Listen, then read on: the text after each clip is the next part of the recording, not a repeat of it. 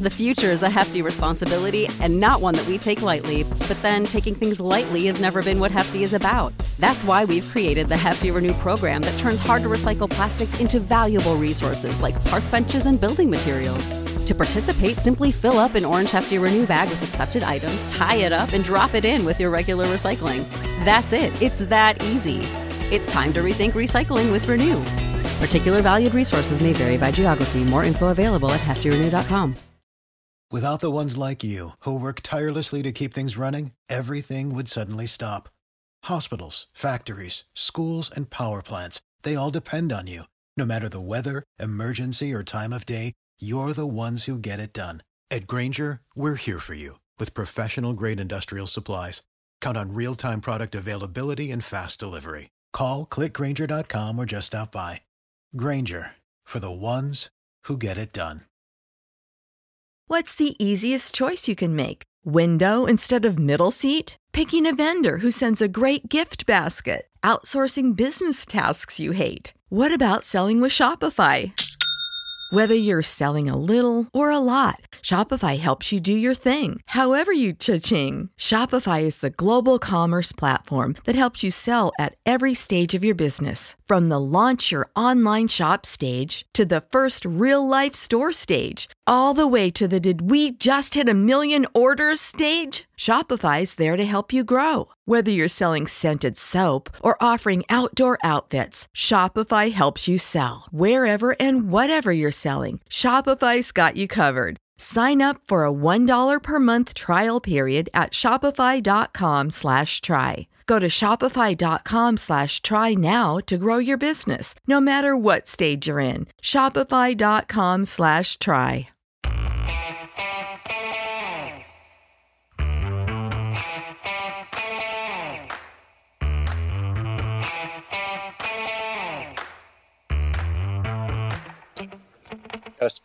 Hi, folks. Welcome to another episode of Film Study. This is Ken McCusick, here to talk about today's press conference the Ravens did on the draft upcoming.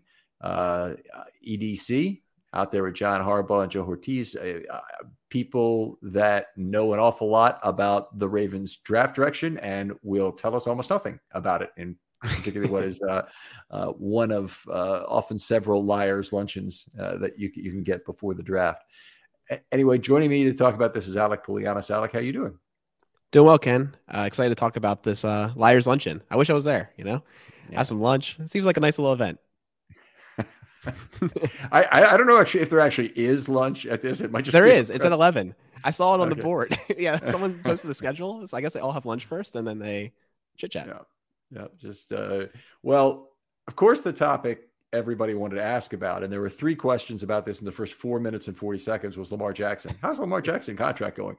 And they tried to redirect and say, hey, we're going to try and respect the process. EDC, came out and said that he wants to respect the process and talk about the draft in this particular segment.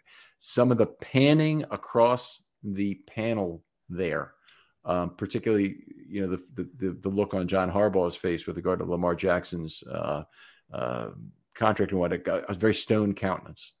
Mm-hmm. And do you have thoughts on that?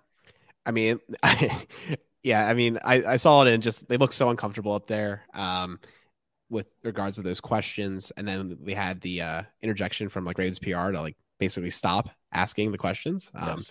And I think that just really set a tone. I've watched a lot of these press conferences before. I've never quite seen something like that. Yeah, it was a strange kind of a thing. There were 3 questions in the first 440 anyway there. They talked about the strong cornerback position, which is good. That's, obviously a directly addressing the draft and as an area of need for the Ravens. DaCosta mentioned there might be 4 or 5 or even 6 guys who were first round talents. Yep, I'd agree with that. And I think it is nice, we'll get into it later in his comments, that there is depth at the places that they're most looking to address. Great point there. I'm going to sit down on the cornerbacks with Michael Crawford tomorrow. Nice. Have that discussion, and that should be out on Friday, I believe. So you'll have an extra long time where that's the podcast over the weekend to kind of get to. But Michael always has very good insights into draftable players and whatnot. And I have some hot and cold guys of my own in this in the cornerback group. Who do you really like out of that group? Do you have one? Oh, Gonzalez is my favorite. I love him. Yeah, I when I first watched him, I was like, this is the best corner, and I still feel that way. He's my number one.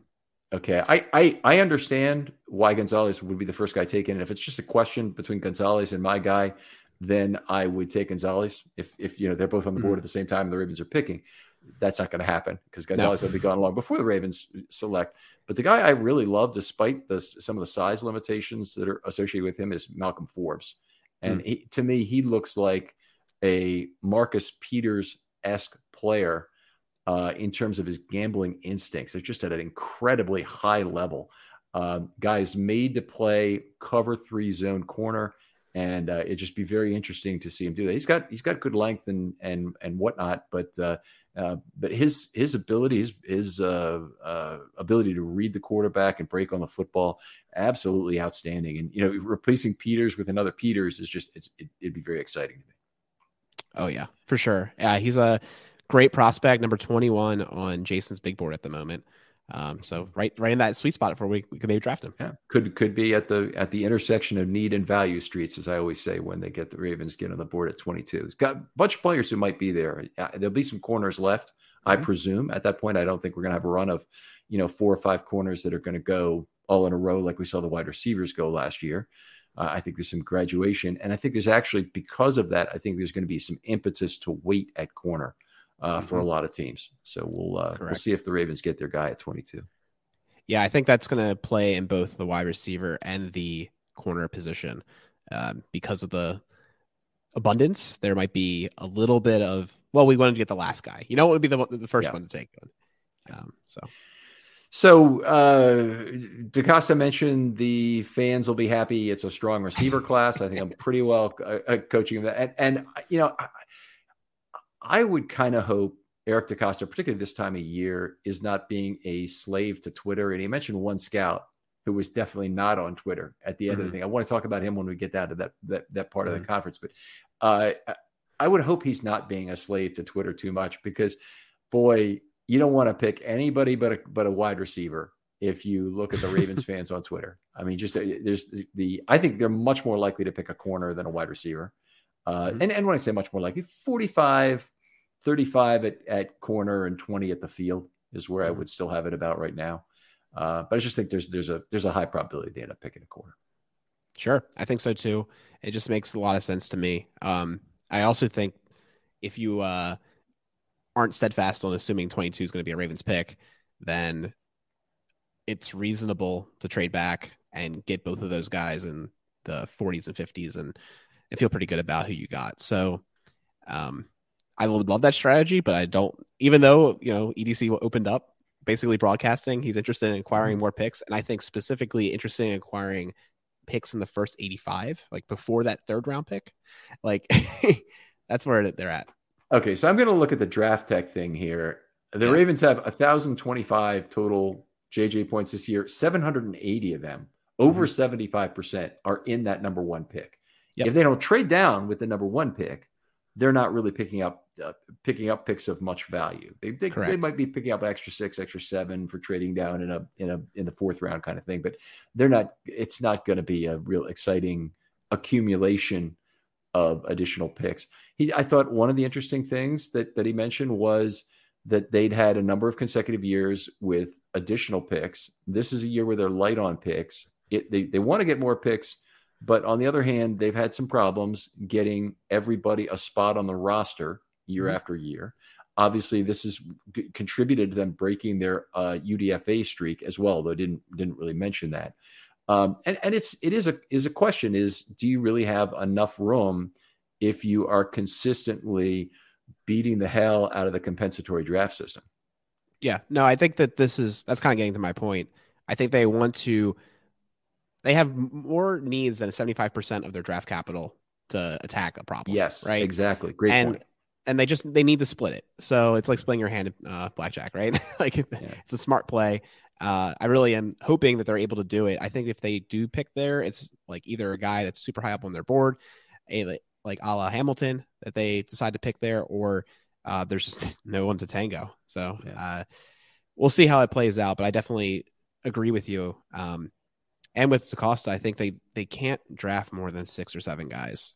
Like they might want more picks, but they really I feel like if they draft more than that, you're going to get into problems of how they make the team, unless there's a bunch of injuries we don't want.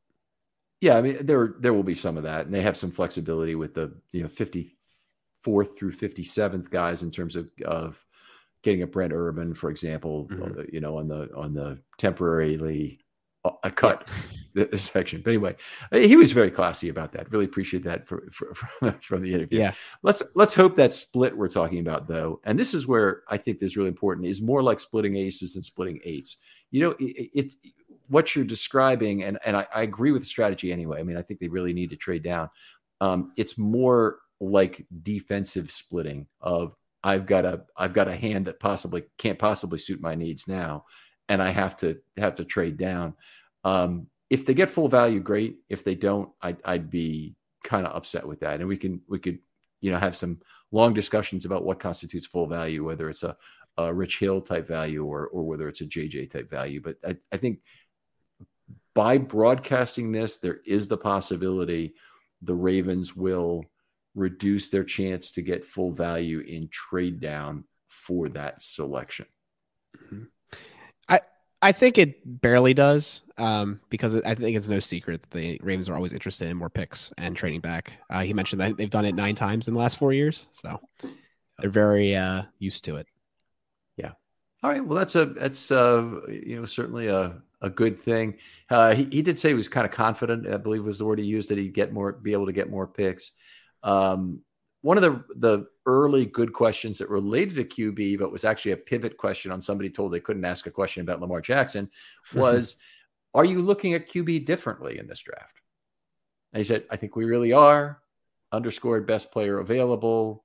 They really want to be agnostic about their positions. Not exactly these words, I'm paraphrasing. But,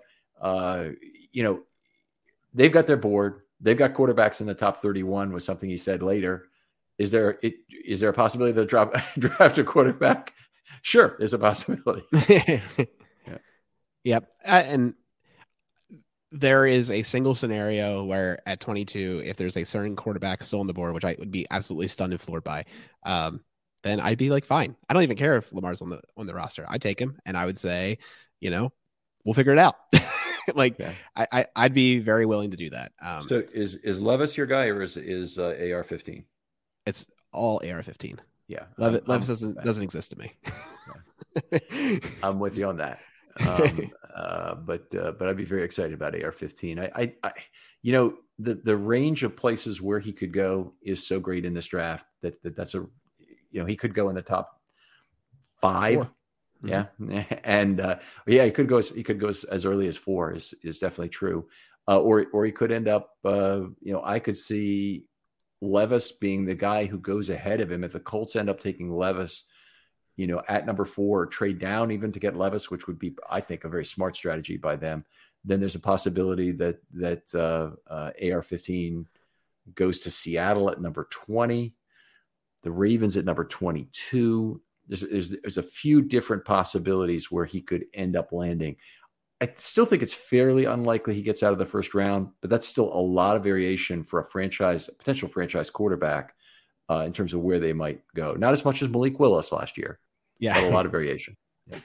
If he gets past 7, that's why I said last night on our show, if he gets past 7, I will be very surprised. And I think then it's all up in the air. His fall could be more than I expected, but I have a feeling he's going to go very early. I don't think it's even outside the realm of possibility he goes number 1. I don't think it will be. I think it's going to be Stroud, but I would applaud it if they did that. I think it's very ballsy, but I would be like, okay, I see you. I understand. Yeah, that's well, it'd be interesting to see how that goes. Some good information. I thought that Ortiz didn't answer a lot of questions on this, but he did answer a good question about Todd Monken, that he got Todd Monken input, but One of the good things, and how does a new offensive coordinator impact your, who you think about drafting? He said, Monken says, I'm very versatile. You give me players, I'll do the best I can with them, kind of thing. Loved hearing that. Absolutely loved hearing that. I'm not sure we would have gotten any different party line, but I loved hearing that. It sounded genuine coming from him. And it sounds correct based off everything we've heard about Monken and his philosophy towards the game. And that's what makes me excited about him. I think he's a chameleon offensive coordinator. He'll take what you give him and he'll make an offense that works. And I think that's a really excellent place to be for this franchise where they're at right now. And also just in general, I think that's the NFL. Teams change year over year. Yes, you have a core, but being flexible and willing to change for your personnel is key. Right. Absolutely. EDC was asked, how does 5 picks impact your strategy? Only having 5 picks. And he's had an interesting answer there. He said he didn't have the same anxiety to watch a ton of players, given that they don't have, 6 picks in round 4. I think they had 5 picks entering the day, and then they picked up a 6th in round 4, if I recall correctly. Mm-hmm. So without all those low round picks, and they do have a pick in the 6th round, but they don't have a pick of the 5th, pick of the 6th, that he doesn't have the same anxiety to make sure he watches a larger field of draftable players. I paraphrase some there. I'm glad he's feeling less anxious about the thing. I don't think he would really ever let himself off the hook in terms of watching as much tape as he possibly could until what is effectively New Year's Eve for a general manager, the most important day of the year in terms of the biggest party of the year too, in terms of having draft day. But on the other hand, I look back to the draft 2 years ago and the fact that they didn't have a pick after round 5. And I think they significantly wasted that last pick on Ben Mason. Mm-hmm. I think they might have reached on some earlier players, most notably Brandon Stevens. Mm-hmm. And it was a draft I'm not particularly happy about the outcome from. So if they're really if I am being correct in hearing what he's saying here, I hope the Ravens still have plenty of options for round 6 and 7. I hope their scouts, the people in the room, are all as prepared as ever to draft in those rounds when you might get Geno Stone or you might get another player of real value in round 6 or 7. So just want to make sure they're there. Yeah, and I'll say this. I've had a lot of conversations about this draft with Jason and his big board, and I wouldn't be surprised if he's really just saying there's not that many draftable players this year compared to last year. And that's his around about way of saying that. Obviously I think they'll be prepared for all stages of the draft. But I'd also get the sense that maybe they're also taking the approach of they like certain tiers of guys and they just have confidence based on their, experience with the draft that they could pick and choose from those tiers confidently. They will get everyone they want to get. They have their favorites, so to speak. And with only 5 picks, they're going to get 5 of those guys.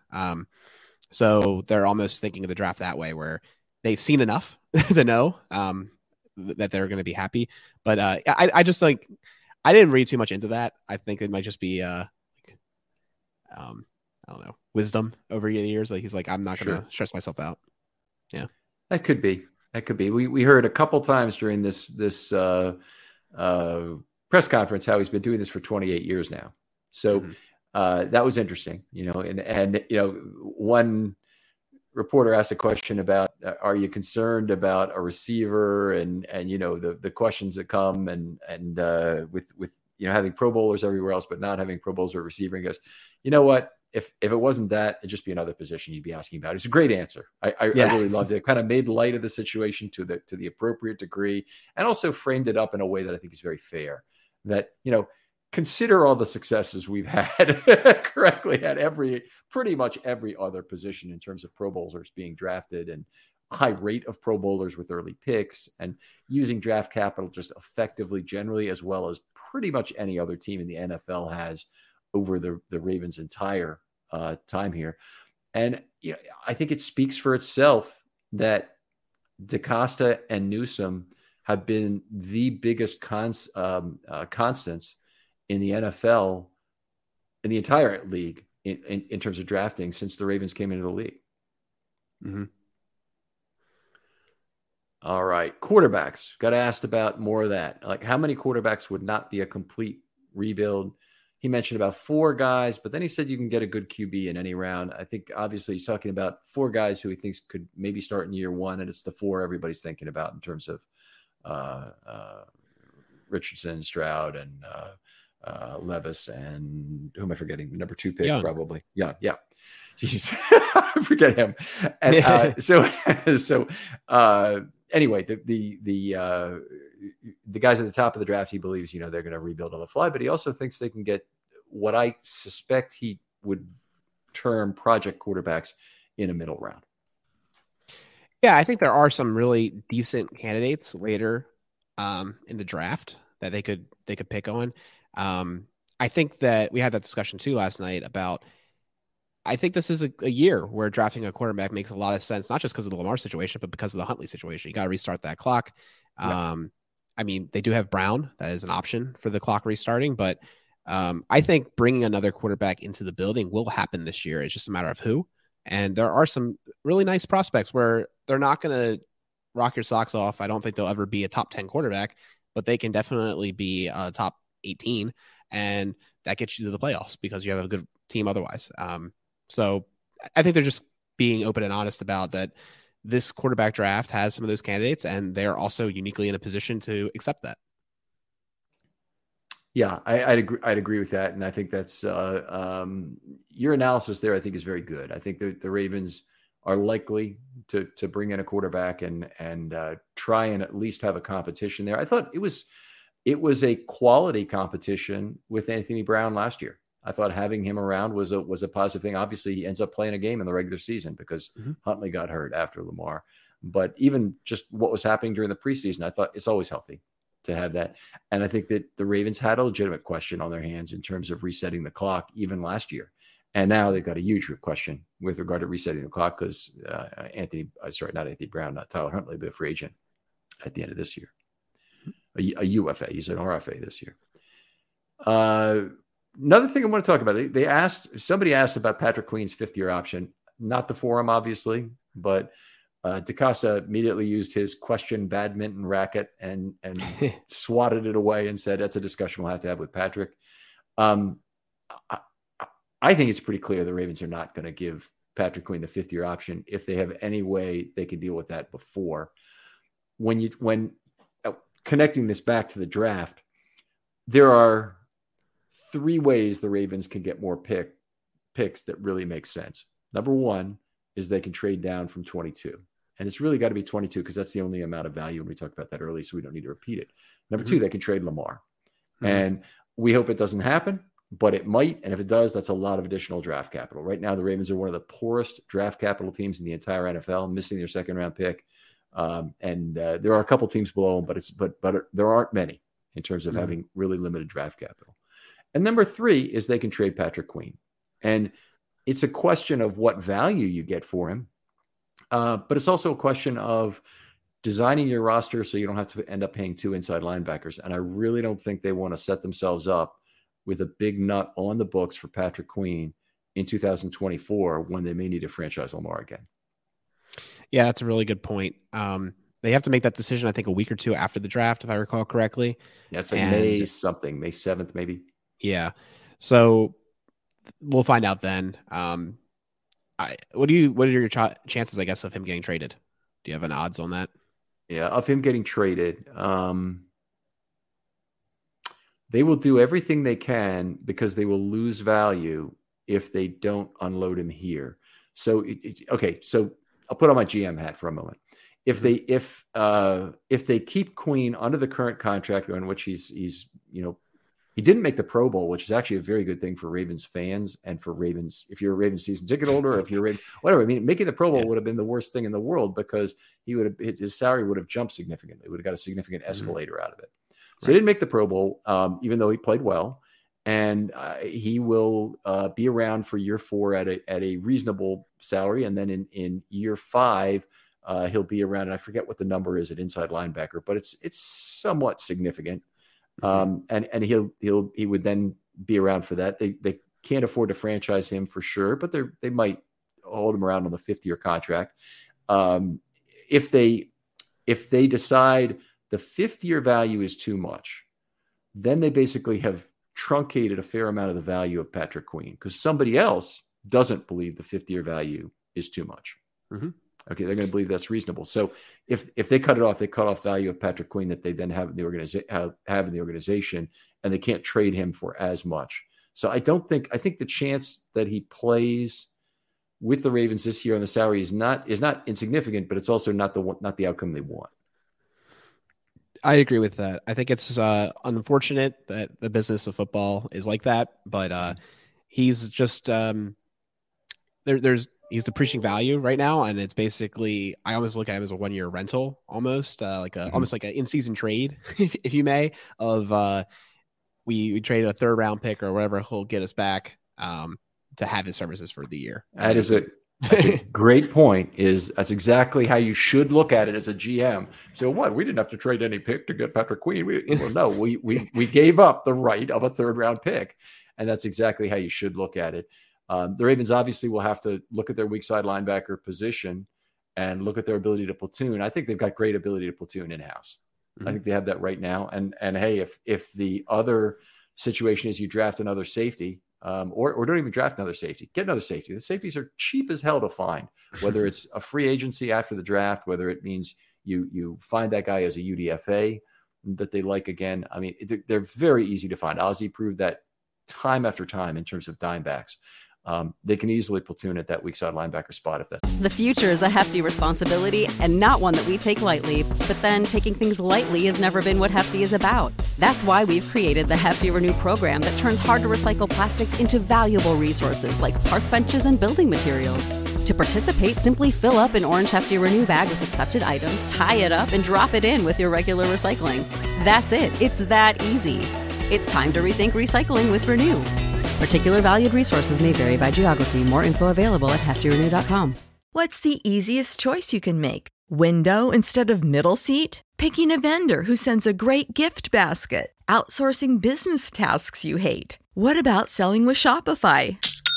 Whether you're selling a little or a lot, Shopify helps you do your thing, however you cha-ching. Shopify is the global commerce platform that helps you sell at every stage of your business. From the launch your online shop stage to the first real-life store stage, all the way to the did we just hit 1 million orders stage. Shopify's there to help you grow. Whether you're selling scented soap or offering outdoor outfits, Shopify helps you sell. Wherever and whatever you're selling, Shopify's got you covered. Sign up for a $1 per month trial period at shopify.com/try. Go to shopify.com/try now to grow your business, no matter what stage you're in. Shopify.com/try. Save big on brunch for mom, all in the Kroger app. Get half gallons of delicious Kroger milk for $1.29 each. Then get flavorful Tyson natural boneless chicken breasts for $2.49 a pound, all with your card and a digital coupon.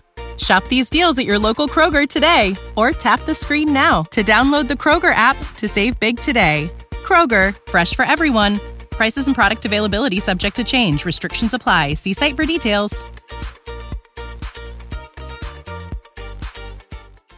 That's what they want to do. Yep, for sure. I think they're moving in that direction, and based on Queen's market, we'll decide how fast. Yeah, I like the way you think about that particular thing, and it's kind of like the go for it on 4th down situation. There's risk in going for it on 4th down, sure. There's a lot of risk in not going for it on 4th down.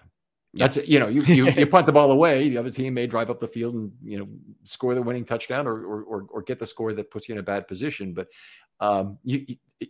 every path in life has risk associated with it, and if there's truly a riskless path, the other path doesn't even exist. Mm-hmm. I mean, that's the way you look at that problem. I do. Yeah. I look at, I've been very molded by the Rush lyric and Free Will of if you choose not to decide, you still have made a choice. Oh, that's a good one. Put it in the song lyrics. Very good. Yeah. All right, we heard a good little snippet from John Harbaugh about the value of Chuck Smith and having just on the edge position with Vasilevicius. I thought it was very telling just how many players kept coming up that don't really have a refined toolkit and would really benefit from working with Chuck Smith. And I think he's going to. I really expect him to do wonders for the outside linebacker group. I hope he's a guy the Ravens can retain for a couple of years at least, because I think he'd do wonders. Assistant coaches, they tend to move along when they're position coaches and they get coordinator roles. If Chuck Smith has a big year with Owe and Ajabo, you'd have to figure he's either going to get a big money opportunity somewhere else, which hopefully the Ravens could match, or a big increase in responsibility opportunity that he can't pass up, whether that means a larger assistant defensive coordinator role or an actual defensive coordinator role or whatever it might be. But really looking forward to Chuck Smith. He referenced back to 2008 training camp. Chuck Smith apparently was in the building with the Ravens. I didn't realize that. Yeah, he did. I didn't realize it either. And honestly, I didn't know who this guy was until we acquired him a couple months back or whatever it was. But there was a lot of like hype on Twitter about it. So I was like, okay, great. But yeah, it seems like this is a nice acquisition. You always can remember that coaches don't count against the cap. So great way to exploit the cap, so to speak, and get more value out of the players that do. Yeah, that's absolutely true. I'm sorry, I got distracted here for a second. Talked about the big three wide receiver prospects, and we're back over to Ortiz for this one. And he, I think, gave us a fair amount on each of them in terms of what they bring. Then there was another question that came back about the next two guys. So the next two guys were Flowers and Quentin Jefferson. The first three were, I don't have it in front of me right now. I'm sorry, I'm blanking. Yeah, I don't remember. Did they ask about the big three wide receivers, or are those your words? No, I think they mentioned them by name, and they asked about the three big wide receivers. Anyway, Ortiz had comments to make about each of them, and Flowers and Jefferson, and I thought the interesting point about that, and this is something that I completely agree with, is really need to watch how drops occur. So the hand placement drops, or they focus drops, trying to get up the field. He didn't mention every type, but it was a really good point in terms of grading receivers, and that was something I liked from his comments. He didn't answer too many questions on the day, but there were times when I felt like Joe should have been answering the question, not Harbaugh. Yeah, and there was a few times where it looked like they did a little handoff, so to speak, to see who's going to talk. But I find it interesting. Like the reason I was asking you about big three wide receivers, I don't really see it as big three. And I also I just find it very interesting to see how everyone views these wide receivers, because there are just a lot of differing opinions of even the top guys and where to rank them. So they did talk about Johnson, his ability to catch, and also that's something I've been reading up on more this year. I've always listened to Matt Waldman, but this is my first year buying his RSP. I'm not sure if you're familiar with that. He does this huge breakdown. It's like over 1,100 pages of people. No, I do not get grades. That. I'm going to take a look at that, I think. Yeah, he does this huge thing, and he always talks about like clap attacking the ball and different hands techniques, and it's like very deep on each person and how they catch the ball, and that's something that I've been learning more about this year in my process, and it's something I've noticed, I've seen, but it's nice to have actual words for it. We talk about a little bit of the tight end thing, because double catching the football is bad, but most tight ends don't do that. They have the big hands, they single catch the ball. The thing that the tight ends, some of them are really adept at catching the ball away from their bodies. Some of it like it right on top of their bodies, and I think that leads to drops. I don't like that at all. Mm-hmm. And the Patrick Queen missed interceptions, a couple of them from last year. One where he caught it like right next to his face mask, and it bounced off through his hands and off the mask. You give yourself an additional chance to tip it to yourself if you catch it a little bit away from your body. So anyway, love that stuff. DeCastro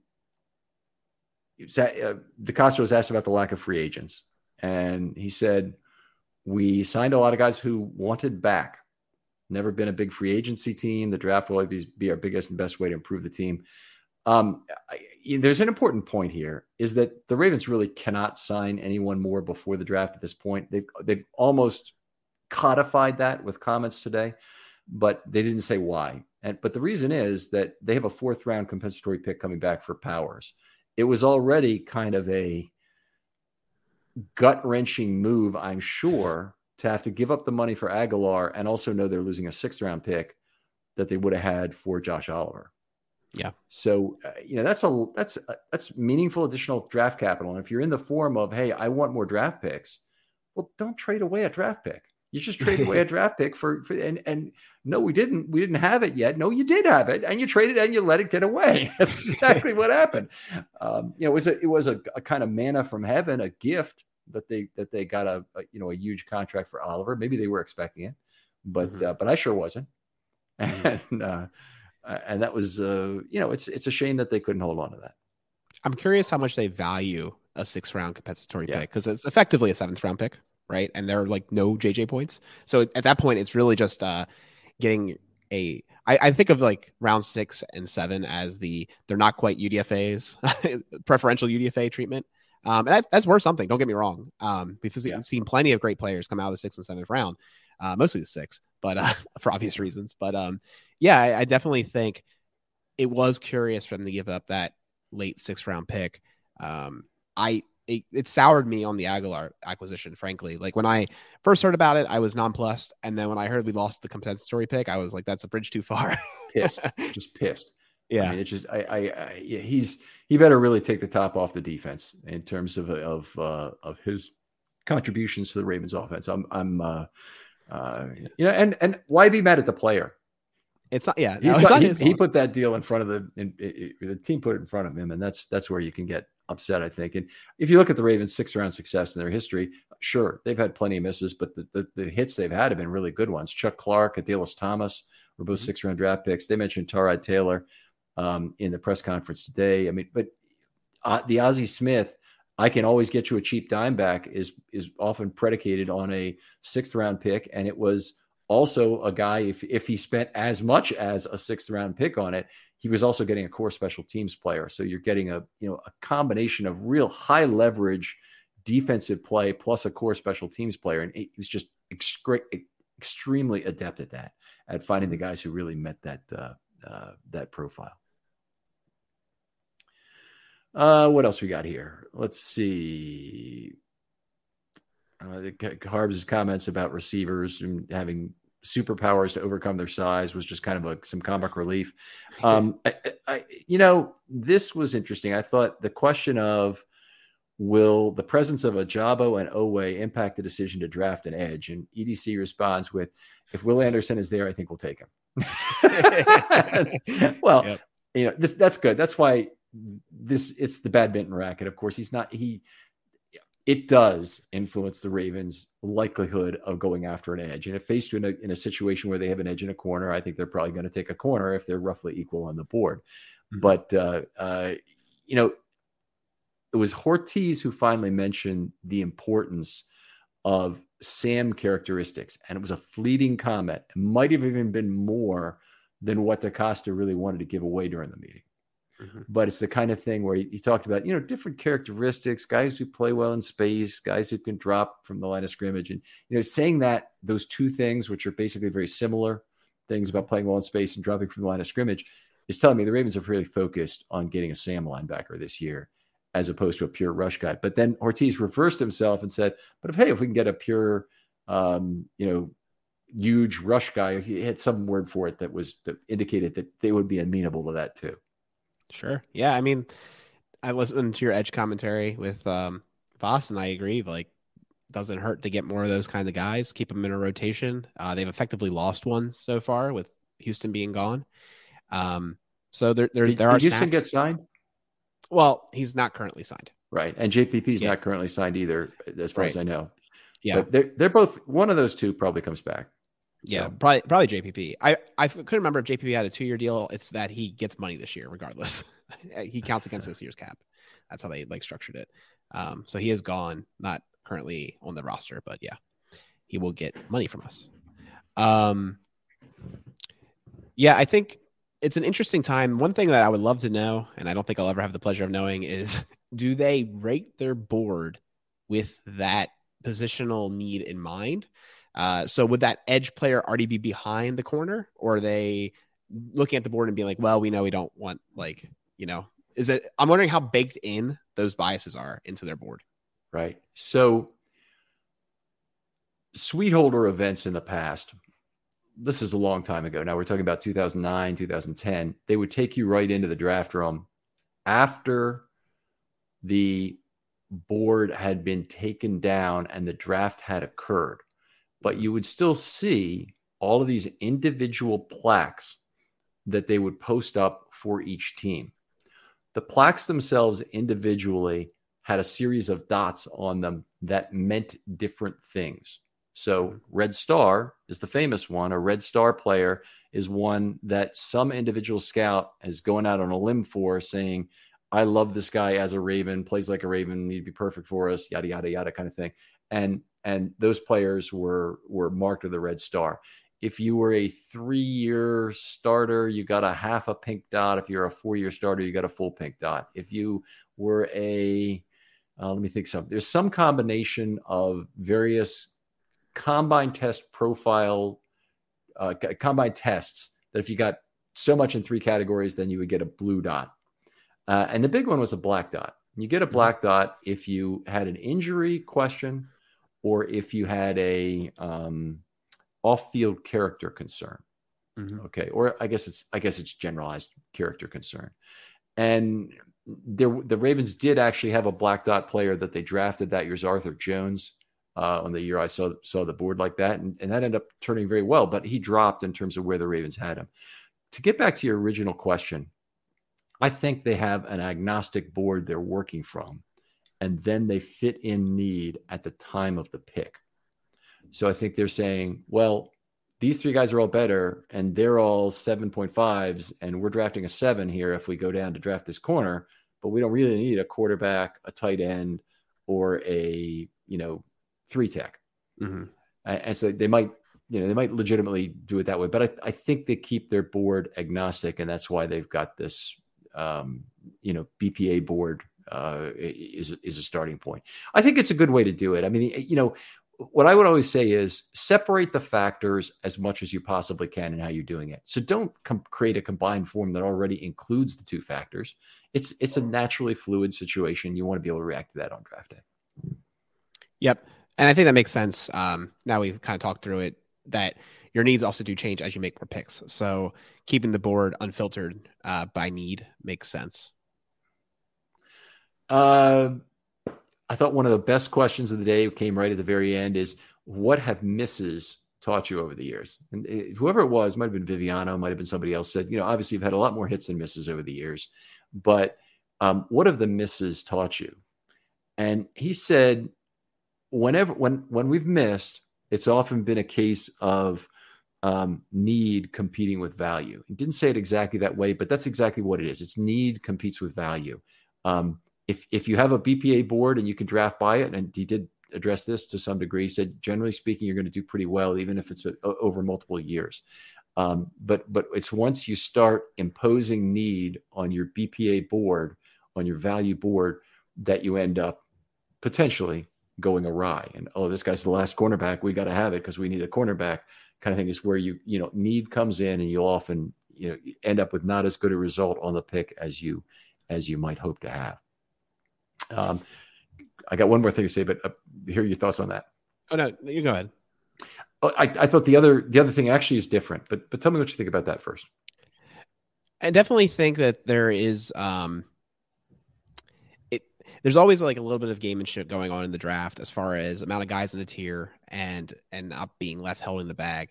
I think it is a good point though. I think that there might be bad picks made when the scarcity is getting high. Yep. And I think that's something that they know about. You got to get all that corrected in the pre-draft process when they do their simulations and their war rooming.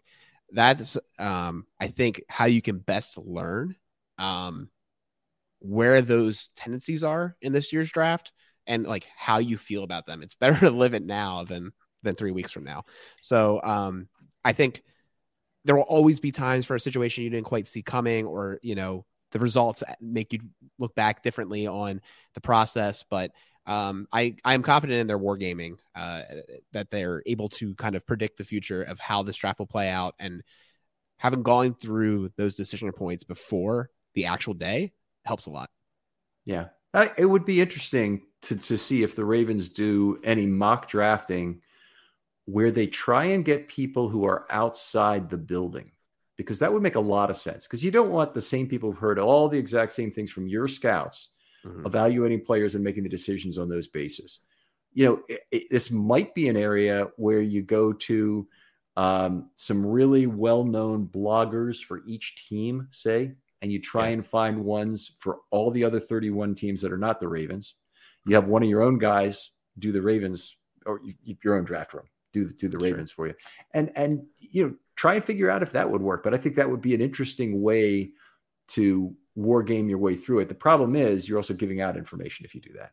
If you then have the Ravens have taken so and so off the board at that point, well, then that kind of gives away some of your own drafting strategy. So it might be the kind of thing. Hire Brian Billick and a bunch of other people who are coaches who have left the game and whatnot, and then it gets into a question of does Brian Billick still stay in tune with it enough to know all the players who are on a draft board in 2023? And I just don't know the answer to that. He might not. Potentially, yeah. Get a bunch of people from the end of the bar, have them do some draft picks. That's what it would be. I do think I'm trying to think how you could do this without tipping your hand too much. You could always just be like, "Here's the board. Make your selection." Go to the next person. Here's the board. Make your selection, and they don't get to see who anyone else has picked. No, that's not bad. Yeah, not bad. Why do you care who else has been picked? You already see how the boards went. You can infer that these. So you only get the board when it's your turn to select. Correct. But then that also does take a component of the wargaming away, because you can't say, well, a player drops 6 spots further than I thought. I'd like to move up 8 to get him. You can't make that trade. So you lose value. Yeah, without trading. Yeah, it's super hard. So you would have to organize it from a third party that's not associated with the Ravens, unless you knew their books. And that's how you could do it. Yeah, I guess you could have an NDA, but it's really just too important to. I agree. They wouldn't do it. High risk. All right, he did say one other really interesting thing, I thought, in terms of what he's learned from the misses, and that is that you can't discount a negative minority report. And he mentioned one specific scout, and this was really interesting. Ron Marcinak, as being a guy who didn't give a crap what other scouts thought of players, and so he had a first round guy. He could toss an undraftable tag on him, and that he'd occasionally done that. And we look back at that, there were cases where the guys were out of the league in 3 years. So for a guy from the past who has a Baltimore connection, Aaron Maben, was a guy who was built like a wide receiver and trying to make it as a pass rusher in the NFL. There were some doubts about his frame at the time, but people fell in love with the quickness and the bend and whatnot that he had, and basically hand waved away all of the I'm way too small to play edge at 228 or whatever, 225 or whatever he was. But I'm thinking of him as being a specific player that Marcinak might not have liked and might have said, he's undraftable at that size. He just can't play the position. I appreciated that. I definitely think there's a lot of value, and I'm curious how much the Ravens are able to pull this off, where they don't pay attention to everyone else's opinions until much later and then how much they let that weigh in on their decision making. I try to stay as pure as I can in a way with looking at prospects. Unfortunately, I always have to look somewhere to get an idea of who the heck these people are, because I don't watch enough college football to have an opinion. But it is important to me in my process, and I think it should be for anyone who cares about this enough to put their name on these players, that it's your thoughts. It's who you need to have a grade on. And I think there is a lot of value in one bad scout. I think when people are really negative on these young men, they're doing it for hopefully a very valid reason in their minds. And then it's not just to, they even said that in the press conference. They don't want to smear anybody.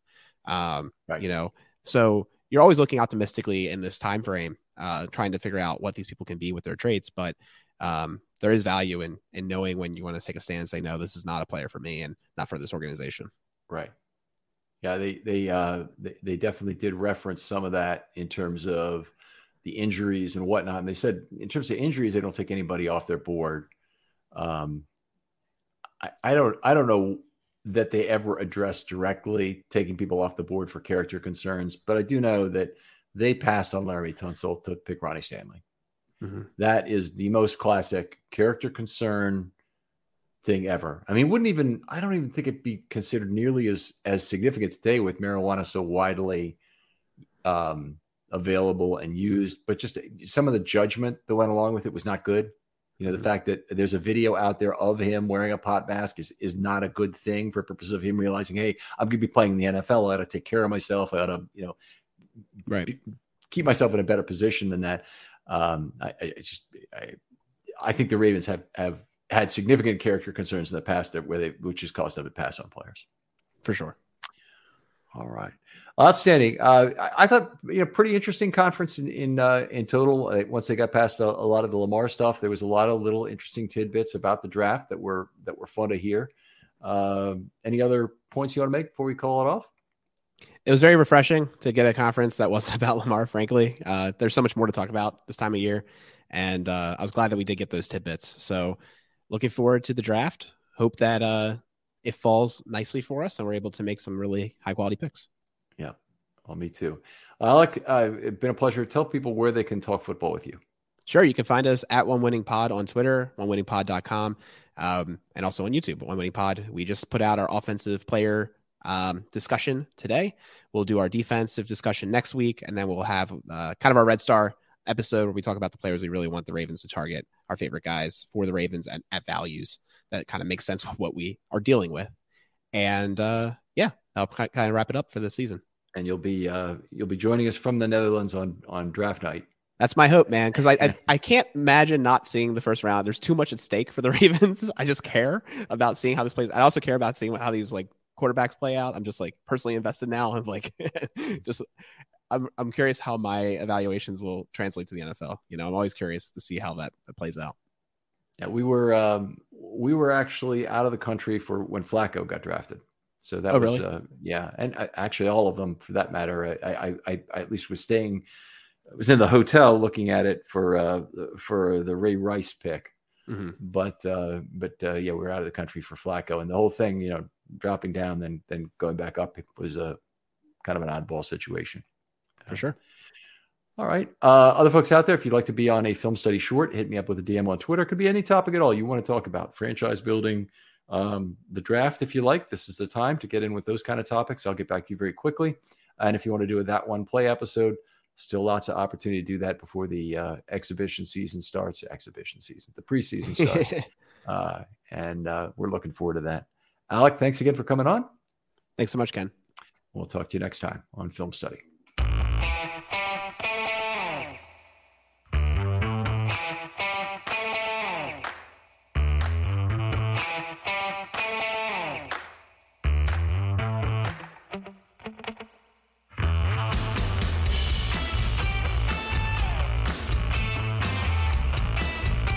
Prescription products require completion of an online medication consultation with an independent healthcare provider through the LifeMD platform and are only available if prescribed. Subscription required. Individual results may vary. Additional restrictions apply at lifemd.com. Read all warnings before using GLP-1s. Side effects may include a risk of thyroid C-cell tumors. Do not use GLP-1s if you or your family have a history of thyroid cancer.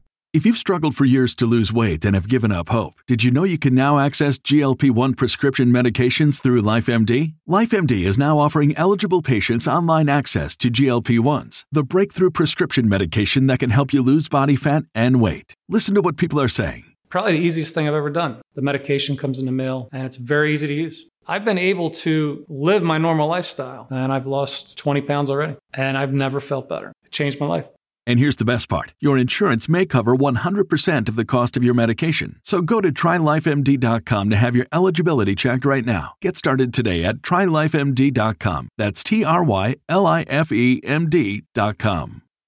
When you need mealtime inspiration, it's worth shopping Kroger, where you'll find over 30,000 mouth-watering choices that excite your inner foodie. And no matter what tasty choice you make, you'll enjoy our everyday low prices, plus extra ways to save, like digital coupons worth over $600 each week. You can also save up to $1 off per gallon at the pump with fuel points. More savings and more inspiring flavors make shopping Kroger worth it every time. Kroger, fresh for everyone. Fuel restrictions apply.